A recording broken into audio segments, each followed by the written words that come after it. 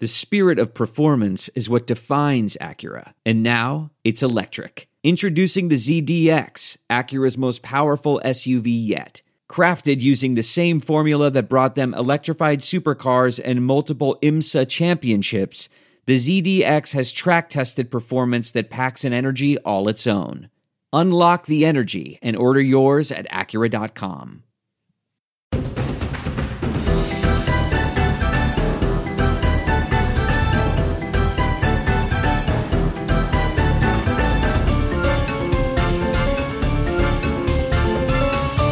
Thanks for downloading another edition of Spin, the Rally Pod, and for joining the voice of rally Colin Clark, former team boss George Donaldson, Dirtfish.com senior staff writer David Evans, and me, rally fan and radio broadcaster Lisa O'Sullivan.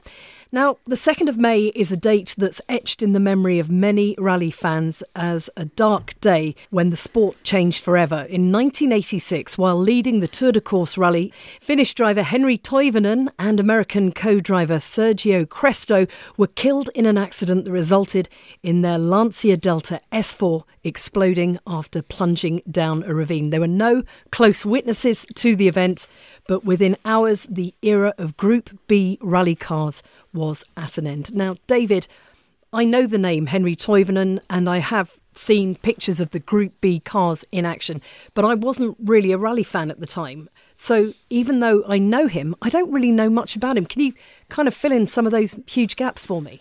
Well, yeah, of course, Lisa. You know, I was a huge rally fan at that time. And, you know, as much as I remember exactly where I was the day that Ayrton Senna died, I remember exactly where I was when Henri Toivonen died, and I was actually on my way to the Welsh rally where his brother Harry Toivonen was competing. My father was already up there on the event, and I'd managed to talk my mother into taking me all the way up there as well. And we were on our way. It must have been a holiday because I think it was a Friday, Thursday, May bank holiday, I suppose, bank holiday weekend. Exactly, yeah. But I remember we were travelling up and we would have probably had, at that time, Radio 1 on, because I would have wanted Radio 1, Mother would have probably wanted Radio 4, but Radio 1, and it made the national news. It made Radio 1 news, you know, it was massive, it was huge, and it was incredible, the sort of cloud that descended. You know, I was a 12 or 13-year-old spectator on that event, and in Wales, Hannu Mikkola won. And we'll get round later to Harry Toivonen's departure from that event. But yeah, it was a very, very big deal, not least because Toivonen was this absolute rising star of the sport, but also for the implications, as you rightly say, you know, for the sport at large. It was the end of Group B, the day after the accident. FISA President Jean-Marie Balestre announced that Group B would end at the end of the 86 season, and there were some immediate implications. The cars then immediately had to carry more fire extinguishers. The rallies themselves changed. You know, gone were these 4 or 5 day and night marathons, much shorter routes. So yeah, it was a hugely big deal. But Henry himself came from a rallying family. You know, Paulie Toivonen was his father, a former European champion in 1968, and of course, you know what Paulie Toivonen is probably, unfortunately, most famous for is winning the 1966 Monty. Which is where all of the Mini Coopers, Timo Mäkinen, Rauno Aaltonen and Paddy Hopkirk, and of course Roger Clark's Lotus Cortina were all excluded on sort of trumped up charges to get a Citroen, winning the Rally Monte Carlo, and that Citroen was driven by Pauli Toivonen. And you know, one of the great things with Henry's victory on the 86 Monte was the fact that it brought redemption for the Toivonen family 2 decades down the road in Monte Carlo. But yeah, you know, as I said, there was his father competed, his brother competed, Harry, and it wasn't just rallying. You know, Harry and Henry both drove Group C endurance cars, and you know, Henry even drove a Formula 1 car. He raced in British Formula 3 for a while. You know, was heavily tipped as a real superstar by Eddie Jordan, whose team he tested with and drove for. I don't know. So yeah, huge star. Started competing in '75. Lots of Finnish championship rounds. Came to Britain in, I think, 78 to drive an RS 1800. And for me, you know, the star just built until 1980. Met Des O'Dell. on the 79 RAC when he finished ninth in a Talbot Sunbeam. As I say, caught the eye of Des O'Dell, the great Peugeot Talbot team principal. And Des was, I didn't know him personally, but I've read an awful lot of stuff, and David Lapworth worked very closely with him. And for me, he was somebody who could spot a star, and he picked out Henry and supported him. And of course, the following year in 1980, he won the RAC Rally, became the youngest ever winner of a WRC round, and then went into quite a difficult and dark period of 3 or 4 or 5 years where Group B was developing and four-wheel drive cars were coming online, and Henry just didn't get a chance. He was with Ford, he was with Talbot, he was then with Lancia, with Porsche, with David Richards' Porsche team. And it wasn't until 85, so fully 5 years down the road, before he finally got a chance in a four-wheel drive car. Now, we had a bit of a green room chat before we came on air here, and I know that George... I don't want to preempt what you're going to say here, George, but, for me, Henry Toivonen was an absolute god. Somebody that I would have given anything to interview, anything to meet. But I know he had his faults. I know we perhaps come to a certain incident with Miss Finland, but he wasn't. Is it fair to say, George, he wasn't your cup of tea? Well, no, far from it. I was a massive fan, and obviously I was rallying myself in the late 80s and early 90s. So we were spoiled in Britain because we had so many events where we had, half of the world championship stars attending British Championship events. On a regular British Championship event, you would have Malcolm Wilson, okay, great, a rising British star that was taking on Hannu Mikkola, Ari Vatanen, Stig Blomqvist, Bjorn Waldegard, and Marco Alén in a checkered flag Stratos. It was just an amazing series of events. And in amongst all that mix in the late 80s and early 90s was Henry Toivonen. And you know what? He was very, very average. Of course, he was just learning. And it's unfair of me to say very average. He was a journeyman driver. And he took many, many years to build up his skill level. He got that great success at Wright in 1980, which was very, very well deserved. It has to be said. The guy just came good, and he drove splendidly on that 1980 RAC. But then, as you say, he hit that dark period where maybe he wasn't getting the best advice. Just making, wrong decisions. Just the decisions he made didn't put him in the right place at the right time. And he was very nearly out of a drive, I think, on 2 or 3 occasions. And I'm just gleaning this from reading the magazines, crashing on an Acropolis rally. Nobody crashed on an Acropolis rally in the early 80s because it was just all about survival. And he crashed off the road in a Lancia. There's a great photograph in the Grand Prix magazine, which did a lovely series on the WRC at that time, of him sitting in the crashed car with his head resting on the steering wheel. I might still have that magazine, actually. I tend to have an attic full of them, which I fight for occasionally with my wife, who wants to throw them all out. But the bottom line is, he was a bit of an average driver. He never struck me as being brilliant. In an era, of course, when you had Ari Vatanen, Hannu Mikkola, Bjorn Waldegard, Marco Alén, and the rest, the Tony Pons, the Malcolm Wilsons, Tony and Malcolm both coming quite near the front of the pack in the mid 80s as Group B peaked with the 6R4. So yeah, he was only just an average driver, and then he came all of a sudden good, and the guy was magic. When he got into that the Delta S4, that was his car. I would definitely say question some of that. We look at when he went to Opel in. He did another year, didn't he, with Des O'Dell after 80, so 81. So he went to Opel in 82. 82. And that, 82, 83, 84. He did 3 years with Opel. 82 Scottish Rally. 82 Scottish Rally. I think he was Jimmy McRae's teammate on that one in an Opel, wasn't he? Well, that's exactly my point, Cole, is that he was in such a difficult position because he did some WRC rounds where he was second in line to Walter Röhrl, and then he came to Britain and he was the second string to Jimmy McRae. And it was difficult because the Sunbeam was never the best car, was it? It was a nicely, beautifully balanced car, but it was, ultimately it wasn't a match. Is that fair to say, George, for something like an RS 1800 or a 131 Abarth? It I don't know. I think ultimately it seemed to go very well at times. There was maybe shortcomings in some of the way it was set up, but I mean it was basically just an escort with it was an Atlas axle in the back type thing, with I think it was at coil sprung or leaf sprung. I think it was coil sprung at the back. Absolutely no issues with that. McPherson struts on the front, a nice big engine, nice big powerful engine. Maybe the engine was a little bit heavier in the front. Maybe the balance wasn't quite as good as an Escort. I'm not sure. But I mean, look I remember one event that stands out in my memory is the Manx in '83, where he took on the full might of everybody and beat the lot, beat everybody. Beat Vatanen in the same car. And people like Russell Brooks, who were proper drivers around those lanes at that time. The move, the big thing, one thing that I've done a bit of research recently and I'd completely forgotten is that at the end of '83, he was desperate to find a four-wheel drive car and he was offered a deal with Peugeot. Jean Todt offered him because obviously they'd been teammates. Can I just jump in? This is my poor rally knowledge history. Had the group, were we fully into the Group B at this point, or just building into it, or? Group B started in '83. So he had a year in what was a Group B Manta 400.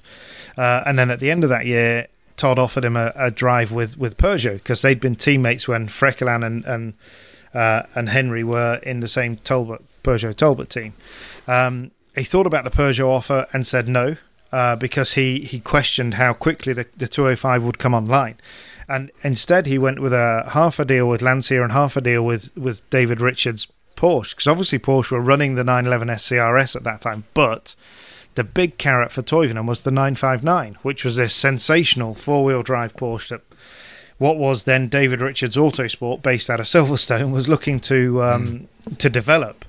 So that's the way he went, and had some fairly strong results through that season.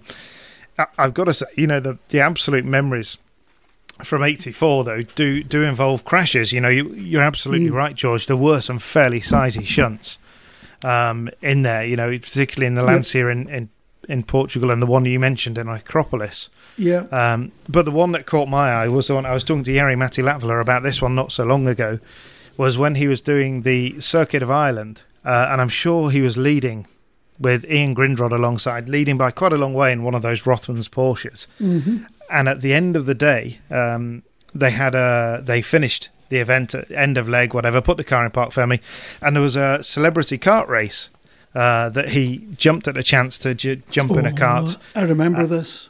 Yeah, and had an enormous crash and was ambulanced away to hospital with a serious sprained, I think, ankle and a back injury. But came back the next day, back in the car, and drove. Ultimately, the gearbox broke on the car. I think it jammed in fourth or something. But then Costa Smeralda, which was not long afterwards, he went and won Costa Smeralda in that 911. And just, Yeah, and I can't add an awful lot to this discussion. I'm just enjoying, David and George, hearing your memories, because I really wasn't involved at all in rallying, wasn't really even a fan in those days, but I picked up something about that rally, the '84 Costa Smeralda rally, that, as you rightly say, Toivonen won in the Porsche. And would you believe it was actually 36 years ago, almost to the day, and it was ProDrive's first victory in Europe. Only their second victory ever in rallying, their first victory in Europe. It was the '84 Costa Smeralda with Toivonen. So yeah, it was quite a momentous rally.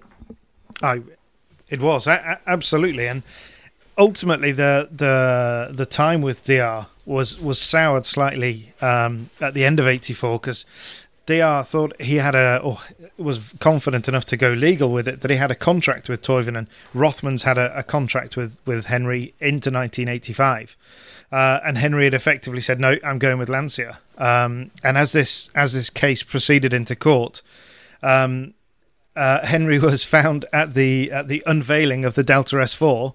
In full view of the whole public and all of the world's press, and made it quite clear that his time with Porsche and with DR was done, and he was with Lancia now with the Delta S4. unveiled in, I think, December 84, but then massively delayed. Should have been out in the spring of 85, right, middle of 85, and ultimately came at the end of 85 for the RAC. This is kind of hinting that there's a discord, and you did mention it earlier, David, that Henry Toivonen, the man, may have been very different from Henry Toivonen, the driver. He was, 84... He was a Finn, ultimately living in Monaco with a contract with Porsche and a contract with Lancia. A very good-looking guy, and he kind of lived that life, I think. Obviously I never met him, but talking to people who knew him very well, he could be a very difficult fella. He could be difficult with his co-drivers, and he certainly went through quite a few co-drivers. And, he was a married man, a father, but he's, as we said earlier, he had a brief flirtation with Miss Finland, which resulted in more than a few nights away from the family home. But I think they all got it back together. But he was, I don't know, was he a playboy? Perhaps, I don't know about that. But he was certainly living his life to the full. But at the same time, he was a driver that had, for me, extreme talent. And I interviewed Eddie Jordan years and years ago about him. And Jordan said that he watched, I think he gave Senna an early test in Formula 3, and he said you could see the same balance and feel for a car, to find the grip, to find the limit, and he was absolutely sure that Toivonen was a star of the future. And you listen to someone like Juho Pyränen, I can't remember which Sanremo it was, but they were in the 037 and they'd lost hours and hours and hours on the gravel. And they came to the tarmac, and Pirro said, to sit alongside him, it was magic.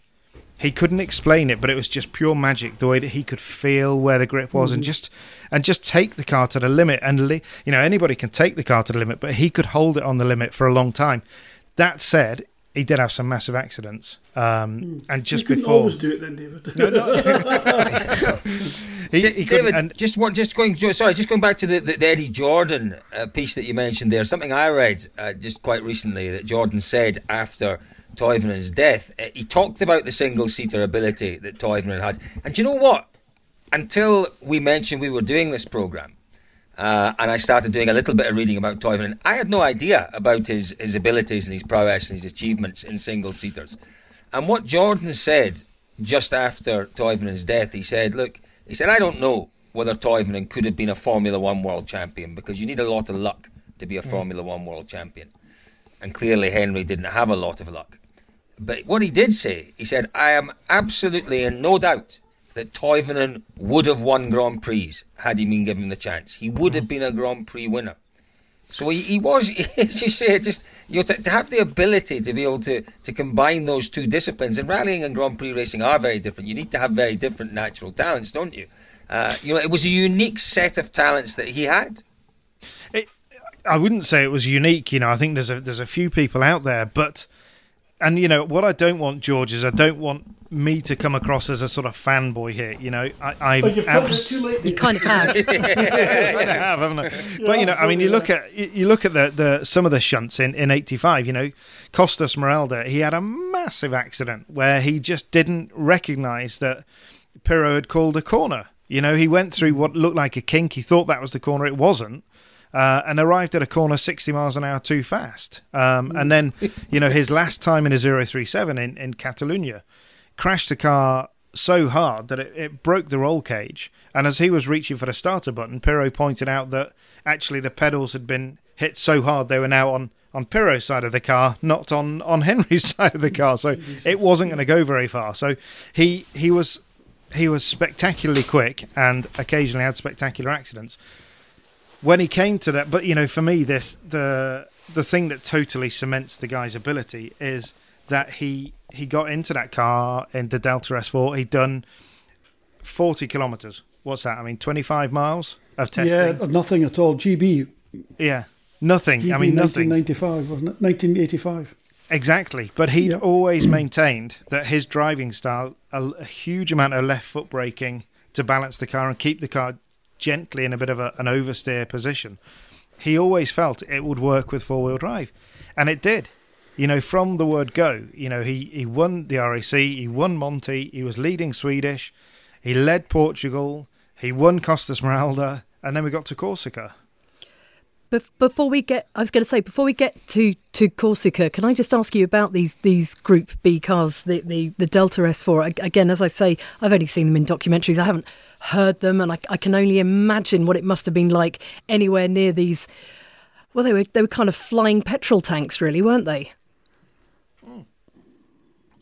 Sorry, excuse me. I was just having a cup of tea. Barely even that, Lisa. To be honest, George is much better. That's being position. polite. Yeah. I mean, they were supercars to a level that we will not see Lisa, on a road again. Lisa, they were fire-breathing dragons. But you know what's really interesting is 2.5 years after the introduction of Group A, which was basically, when it was introduced, it was basically like a Group N car. Those cars were beating the Group B times on stages, like shattering them. Group B development in suspension and tyres. It was just brute power, Group B. Brutality. They were just tractors. Yeah. This was it. David. Sorry, Cole. Sorry. No. So my question relates to this and to what Lisa was saying there. You talked about Toivonen saying he was born. His style was if you like developed to make the most out of the 4-wheel drive cars. But do you think it was 4-wheel drive cars in particular, or do you think it was that Lancia? Because that Lancia was a brutally fast car, as you're saying, George, but a very difficult car to drive. It needed a combination of style, of talent, of bravery. Would you think it was that car? Do you think if he got into any of maybe the Audi, would he have been as good? Or do you think he could just master that particular car? Well, Walter Röhrl famously said that, in his opinion, there were only 3 or 4 drivers in that era that could genuinely drive those cars to the absolute limit of their performance. Toivonen was clearly one of those drivers. I think his point about the 4-wheel drive thing, and again, George will know far more than me, you keep the car loose. And, don't forget, these cars hadn't got a handbrake to get you out of trouble. If you wanted to get through a hairpin, you needed to be brave. You needed to have the car loose on the entry into the corner to slide through it. And that was what his point was. And he was a driver that was comfortable with the car moving around a lot under him. We can see that from his speed in rear-wheel drive cars. And as you said, Col, you needed to be brave. Ultimately, he was one of the bravest drivers in the history of the championship. There's no doubt. But is that fair, George? What do you think about the way he'd have to drive those cars?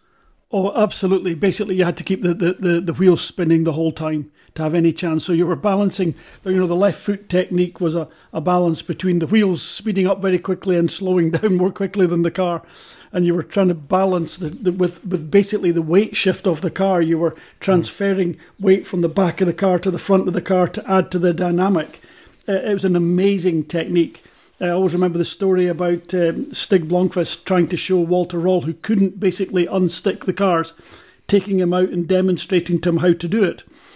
And you can guarantee that Stig regretted doing that because because Walter went away for the whole winter.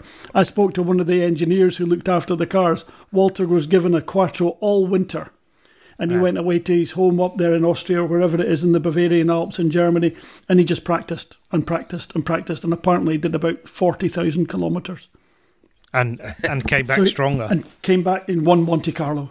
Fantastic. Yeah. What a story. But, Henry was that guy. Henry was the guy also that could manage it. He instinctively had that innate control. He always had that innate natural ability.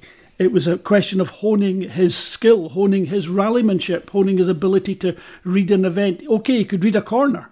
He could read 2 corners. He could read a stage. But unfortunately, he was taken away from us at a point at which he just had generated this encyclopedia. 10 years of paid drives, more or less, nearly, not quite, probably 8 years of paid drives in various teams, generating a huge amount of experience. And my God, it gelled there in 85 and 86, sadly, ending up what would appear to have not been a speed-related accident. That's the story. There's lots of. But if we could just dash back to the one thing that has actually just come to me, And I really should write these things down, but I didn't write this down. But it has just come back to me, talking about the Costa Smeralda accident in 85 and how brave Toivonen, brave to get in the car when he's on crutches and all of that. But I remember a story that Harry told not so long ago that after Costa Smeralda, it was quite a violent accident. 60 mile an hour too quick into a corner would do that. Every time. he had, I think he broke some vertebrae in his neck. So they put on one of those, those frames that kind of lock your head in one place so you simply can't move. And then they sort of drill it into your bones so it's not going to move. Quite a sinister looking thing. So Toivonen came home from hospital in one of those, wearing one of those. And was at home for a couple of days, and his mum and dad had been out somewhere, and they came home to find Henry playing tennis in his. I mean, it takes a certain mentality to do that sort of thing. But just, I mean, to come back to 80, 85 and that and the RAC, an awful lot is made of his win on that event, and it was an incredibly difficult and long event. He would have lost minutes at a time. I know the front diff broke twice. He rolled in Scotland. It was, and then Alain was leading as well. Alain finished second in the sister car, but Alain went off in Kers. I can't remember, somewhere in Kielder, went off into a ditch and was staying there. And famously, Juha Kankkunen, who was driving for Toyota then, saw his. That was my second event for Toyota. Was it then? George, tell us. It was, yeah. So what did Juha do? Exactly what you said. He stopped and pulled Marco Alain out of the ditch.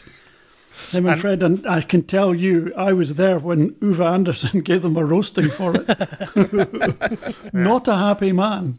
But that was the style of event. This thing went right up country, right back down, and you could lose those minutes, couldn't you, George? And still come back and win. What was it? It was still. In 1985, that still would have been a 700-mile event, competitive, 700 miles, 1,000 kilometres of stages. And the rest, maybe even more than that, David. It's insane. But, I was really very much contorted on that event because much as I wanted Toivonen to win, the guy who was third was the man whose car I'd been drawing on my maths book for about at least 18 months before, which was, of course, Tony Pond. In the Computer Vision 6R4, and there's a real chance. If Kankkunen hadn't stopped to get Alain out of the ditch, Pondy would have been second, and if Toivonen had just one of these problems had gone on for a bit longer, Tony would have won. So, but moving on, that was a great event. Monte Carlo was just an outstanding event for Toivonen. He was quick from the word go. But I had this tremendous road accident with a Peugeot Spectator car in the middle of the road, head-on shunt, and serious hip injury for Henry. Again, off to hospital, given loads of medication. And because the Delta S4 was a tubular space frame chassis, they essentially cut the front of the car off and welded a new front end on. And on the left-hand side of the car, it was 2 centimetres shorter than on the right-hand side. My Lord. And still... the guy came through and won. And this is one of the things that, it's difficult to describe. There's the God status, David, isn't it? There's the God status. When you're doing things like that repeatedly, like not once but twice or 3 times, the guy quite clearly had just come into that magic place. He was going to have a magic couple of years, and it went west. But, as more than that, when he had finished much of the Monte... and he was coming down into Monte Carlo for the last night through Col de Turini and stuff. This is where I find it a bit difficult to deride Henry's character too much, as he took everything so seriously because he got there. He wasn't completely happy with the notes that he got for Turini in the final loop. So he went, as everybody else got into Monte and went to their lovely hotels. Toivonen got into the helicopter and took a recce car back up into the mountains to go through the stages again. Much of the night spent doing that, or much of the rest of the day doing that, to just prepare himself, because at that time he was still behind Timo Salonen. And then the rain came, and of course Salonen was never particularly happy on tarmac in the rain.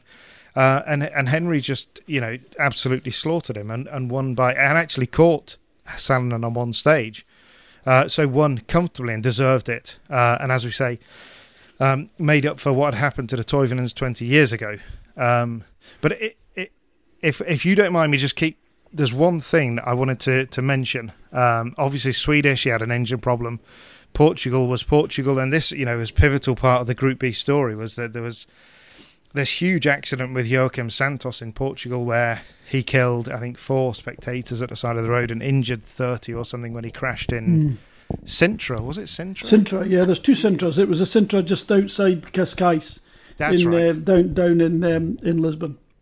And there is footage of part of that accident at least as well. And particularly unpleasant. All of it, but also watching as a modern fan, you're watching it in disbelief. The fact that where people are standing and how many people are on the roadsides.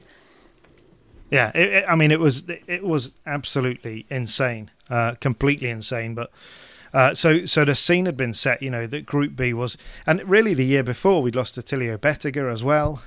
So things were not going well for Group B.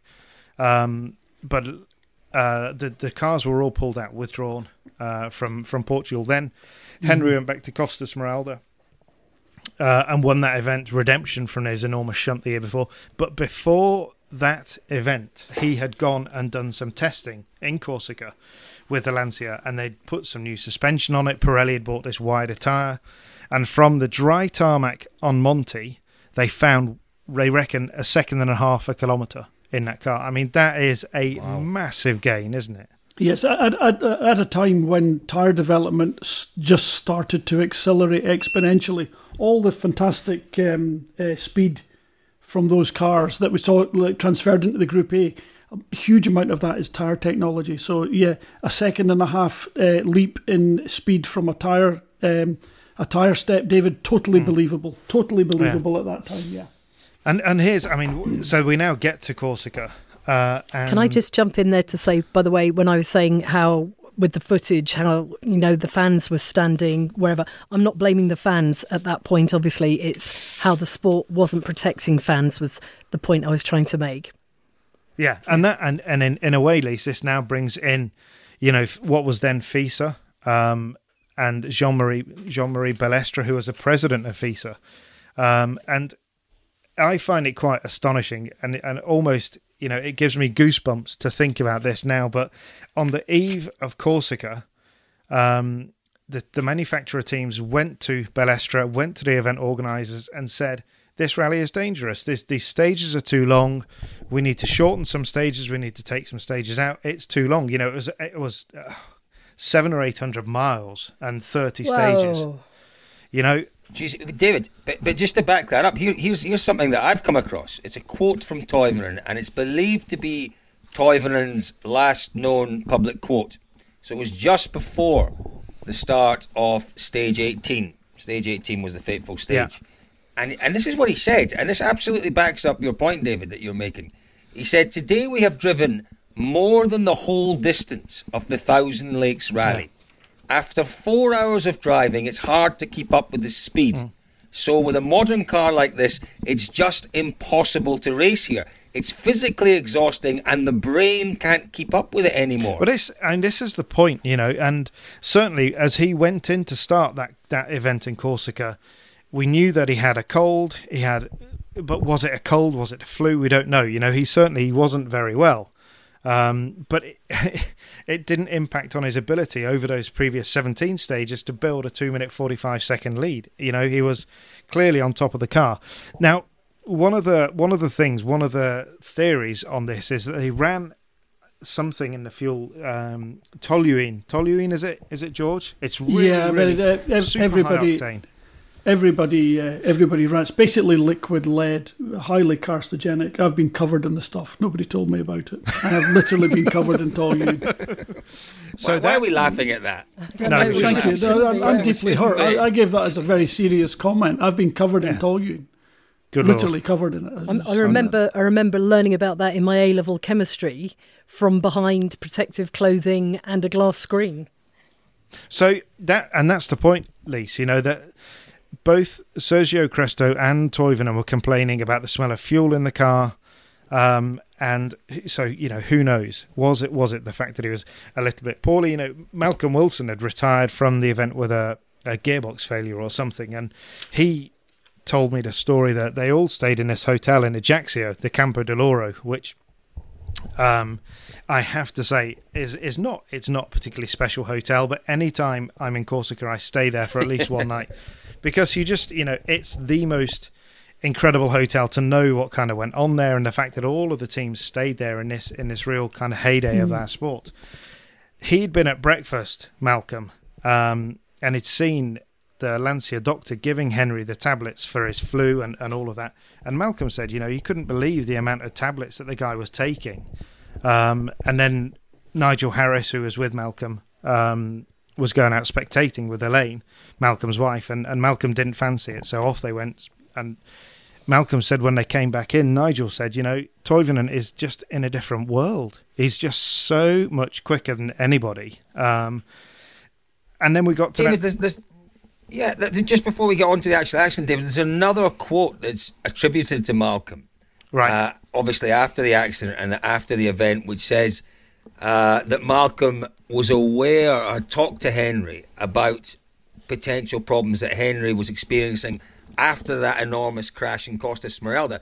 Something to do with blackouts, and how he had these not irregular blackouts where he would just black out, and apparently he had talked to Malcolm about that. Has Malcolm talked to you about that at all? A little bit, yeah, but I mean, this is, again, it's part of the whole. It's not a conspiracy theory by any means, because apparently it's an investigation.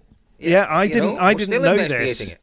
I didn't know this, but apparently there is video footage of the car going off the road somewhere. Now, obviously, it's been bought by somebody, and it's perhaps quite rightly kept locked away. We don't need to see it, but it was inspected by Lancia apparently, or somebody, and it was reported that there was absolutely no indication that the car made any attempt to brake or make the corner. It went off, hit the top of the trees, so, went off. We drove that bit, we've all driven that bit of road, but we were there last year, Cole.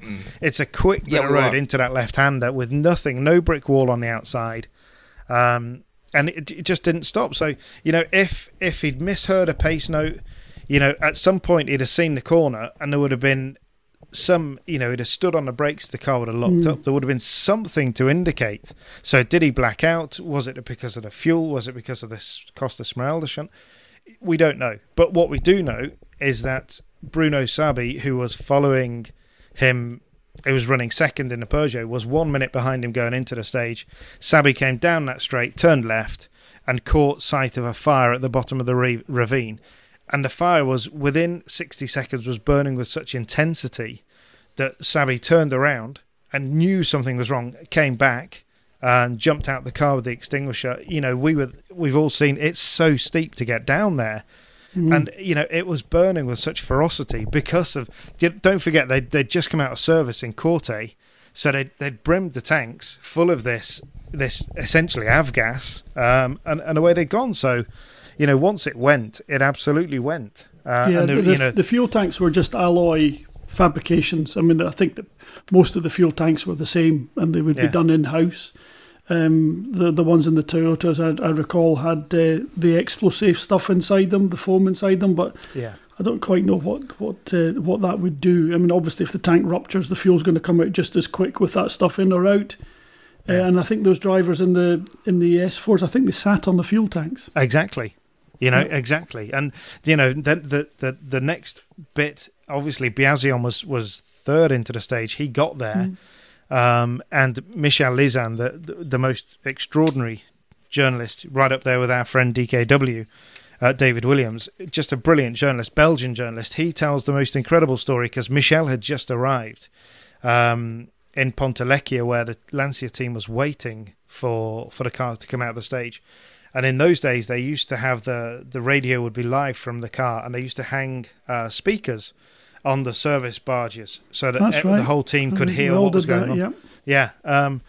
And so Michel tells this just haunting story of Nini Russo banging his fist on the service van, shouting, "Tell me they're out the car." And Tiziano Siviero, Biasion's co-driver, saying, "No, they're inside. It's burning." I mean, I just find it, right now I can feel myself welling up at just the pure emotion of that scene in a sport that we cherish and we absolutely love. And they, the mercy in all this, I guess, if there is any, is that they would have gone incredibly quickly. And that, that moment changed our sport forever. Surely did. It surely did. And that is something that we can look back at and see the massive changes. And you mentioned right at the start, David, that within hours the Group B era had come to an end. And in much the same way that Ayrton Senna's tragic death changed the sport of Formula One and improved driver safety, this is the moment that rallying took safety a bit more seriously. It exactly was, and actually, that's just reminded me the point I forgot. I made the point about they'd taken these concerns to the organisers and to Balestra at the beginning of the event, and Balestra, the utter he produced a petition from the 58 amateur drivers in the same event to say, look, they've all signed to say no, we're safe, we're happy to run. And of course, let's not forget, at that time, Balestra was not only president of FISA, he was president of the French ASN, the French governing body. He didn't want the Tour de Course to stop. He didn't want it changing. It was the best rally in the world for him. He wanted to get off the island alive. Yeah. Some of the comments that people like, Nini Russo have made about Balestra, the guy, it was just scandalous at the time that this was allowed. He was a scandalous individual. He was a Donald Trump character. Yeah. He was an absolute shocker, but it changed everything. How I think 3 o'clock, the accident was the Friday, I think, and Saturday 3 o'clock in Ajaccio, Balestra sat there and said it's the end of any evolution of Group B for this year. Shorter rallies, no skirts, aerodynamic aids are gone, more extinguishers, and from January the 1st, 87, there's no Group S, which was the category developed after Group B, and Group A arrived, and instead of having to make 200 cars for Group B, manufacturers are now required to produce 5,000 examples of a car, and they were production based. That was the crucial thing. Yeah, they were all steel monocoques again, back to a standard car basically. Yeah, Group 4 almost, wasn't it? It was, absolutely, and it changed. Everything. You look, we got bag tanks for fuel tanks. Everything changed, and it's continued to change. And I can't remember, George. Can you an accident or anything before that prompted such significant change in the sport? No, that would be it for me. I mean, I suppose I'd have to cast my mind back to the stories that my former boss Uwe Anderson used to tell me. Yeah. Of course, they used to rally without helmets. Yeah, and without roll cages. And without roll cages, and even in some cases without seat belts. Some drivers didn't use seat belts. Phenomenally enough, I guess they were going a lot slower in 60 or 70 horsepower cars. But I remember Uwe saying when they got the helmets on, it became quite difficult to hear the co-driver because you had the leather P helmet, as he called it, with the leather bits down the side. And then you couldn't hear your co-driver, so they came up with homemade intercoms where they would strap a plastic pipe or a rubber pipe, it would have been back in the 60s, to the co-driver's mouth, and it went through a Y-piece and into the driver's ear. He said if the co-driver coughed or sneezed, he said it blew your eardrums out. It was the stories that Uwe Anderson used to tell us were amazing. But yeah, so the sport had generally evolved up until that point. That was a major change, and then in many ways you can lay a lot of things at a lot of people's doors, but that was a smart call from Balestra. Stop it dead. This sport is on the knife edge. Too late, but not too little. Happily, yeah, absolutely. And you mentioned there the seatbelt thing, and famously Henry Toivonen never wore a seatbelt in a road car. And that's perhaps a demonstration and a mark of his own self-belief in his own ability. He was an incredible character, an incredible individual, and somebody for sure that what do I know? But for me, he would have been world champion in '86, and who knows thereafter.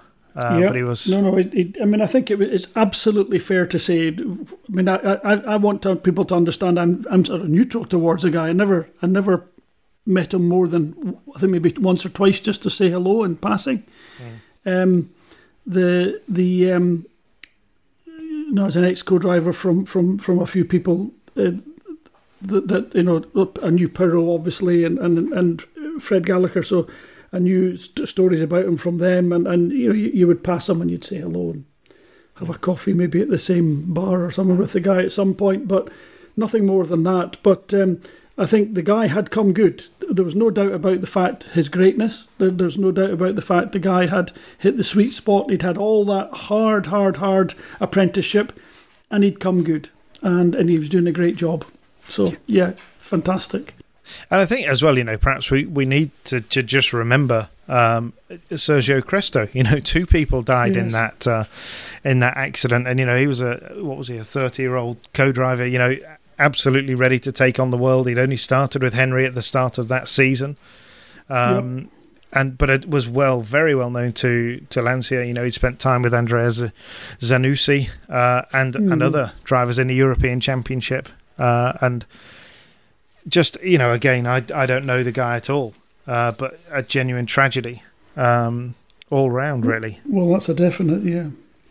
Well, that's been fascinating. Thank you so much for giving us all that background information, David. And if you've been listening to this and have any other thoughts or questions, you can get in touch with @DirtFishRally, and we'll answer your queries again on the next podcast. But that's been absolutely fascinating, David. Thanks, George, as well, for your input. Colin and I I don't know about you, Col, but I feel fully educated now about that part of history.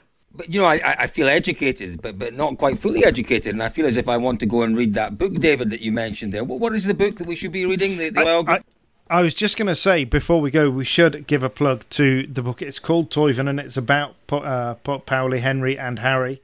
It's a McLean book. Obviously, McLean are our photographic partner at dirtfish.com, and written by the family, but also by Esa Iloinen, who is one of Finland's premier WRC motor racing journalists. So it's brilliant. Go to the McLean Rally store and you can find it there. Quality products from McLean every time. Yeah, absolutely. So thanks for tuning into this edition of Spin the Rally Pod. Make sure you subscribe. And actually, while you're there, why not leave a review on your podcast suppliers or your podcast subscribers page and let us know what you think about Spin the Rally Pod. And of course, you can get in touch at Dirtfish Rally if you are looking for something else to have a little listen to. We've got a look back to some of the Safari rallies of the past. Safari 96 is up there, but also coming up, Safari 98 with Derek Dauncey. Again, David Evans having a great chat. So why not subscribe and get the next edition of Spin the Rally Pod delivered straight into your device? And actually, while you're there, why not leave a review on your podcast subscribers page? Tell us what you think, what we could include in future editions, what you like would be nice. And if you want to get in touch, it's at Dirtfish Rally. There's plenty more on the website at dirtfish.com. Lots to read about, but also more podcast content. We have Safari 98, Derek Dauncey talking us through that one. He was right at the centre of Richard Burns' first WRC win. And that will be followed up with a discussion on Rally GB 98. Derek Dauncey again. And if we're lucky, we might persuade George Donaldson to give us his opposing view of what happened in Rally GB 98. Colin, I think you're on duty for that. Well, yeah, I'm really looking forward to that. I'm not prepared to indulge in that if you're not going to let me talk about the 17 safari rallies I visited, I attended, I joined in on, and many wins on that. It's grossly unfair that you're excluding me from that. And you're only talking about the shorter events.